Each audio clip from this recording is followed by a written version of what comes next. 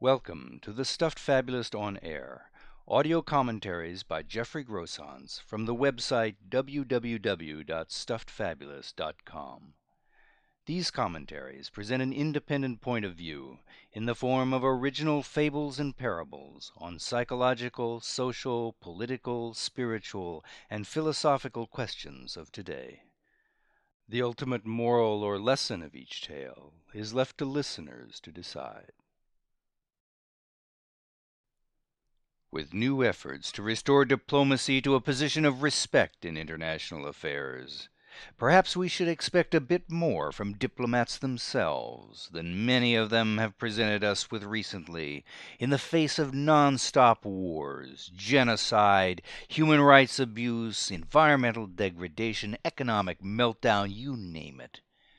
The following tale may offer some explanation for any future addition to that list, but hardly an excuse. The Crane. Once a Crane passed the examinations to become a diplomat. It couldn't be denied, of course, that the Crane's success, both in the examinations and in its illustrious career thereafter, owed much to family connections and timely political contributions. On the other hand, there was also broad agreement that the Crane was a most distinguished-looking bird. It presented exactly the kind of stately, slow-motion approach to every move it made that inspires deep mutual esteem and a punctilious regard for the niceties of decorum among senior members of the diplomatic corps.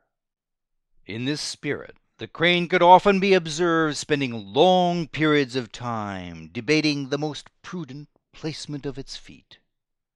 There were protocols to be followed, after all, and necessary formalities to be observed. Waters must be endlessly tested, with each step forward given exhaustive deliberation and constant rescrutiny. It was naive to think these sorts of considerations, even the apparently most trivial among them, could be curtailed or streamlined in any way. Perhaps in the unruly world of everyday life, but hardly in the measured, dignified footwork of high diplomacy. The same must be said with respect to the many gala receptions at which attendance was de rigueur for the Crane. Night after night it could be seen suavely performing this duty, as if to the manner born, in the company of others occupied with weighty, though often obscure, responsibilities. Toasting one another while sampling platters of artfully arranged escargot and fingerling hors d'oeuvres, they might nod thoughtfully in agreement with solemn declarations on the order of We find ourselves at a critical juncture and expect all interested to engage in a full substantive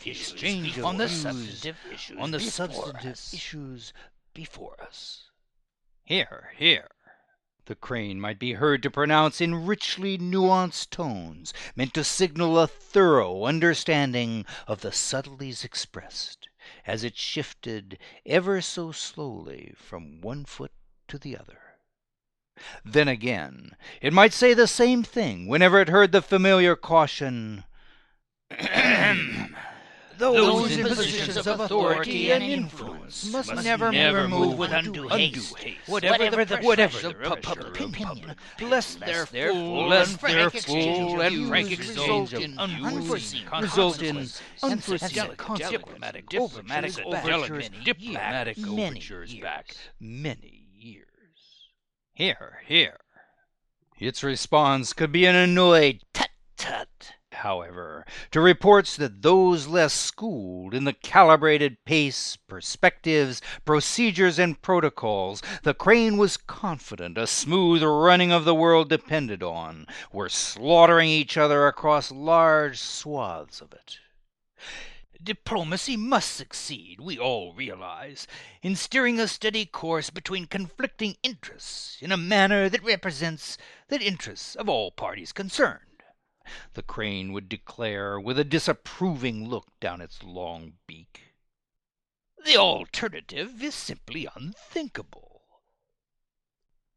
Every time such self-assured declarations in fact failed, every time the alternative became not only thinkable, but disastrously real, the crane could be seen leaving troubled waters behind with an air of urbane ennui over the regrettably short-sighted and counterproductive behavior of assorted tyrants, thuggish fanatics, genocidal maniacs, ideological extremists, heedless profiteers, and all manner of other destabilizing elements at each other's throats below.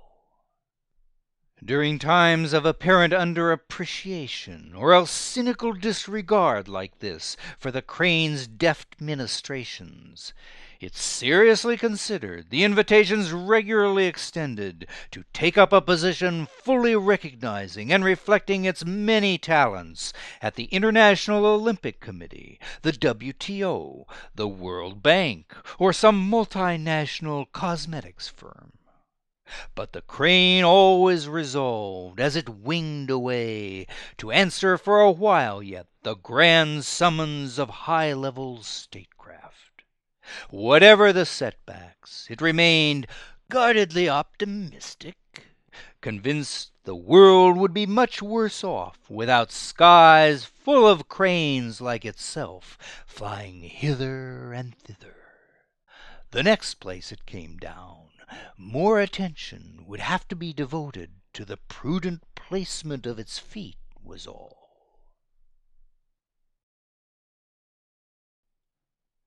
More fables and parables, like the one you've just heard, are available for reading, downloading, and forwarding at www.stuffedfabulous.com. Bound collections of tales in the series Likely Stories, Contemporary Fables and Parables, and audio CD collections of selected tales can also be ordered through bookstores or directly through the orders page of the website.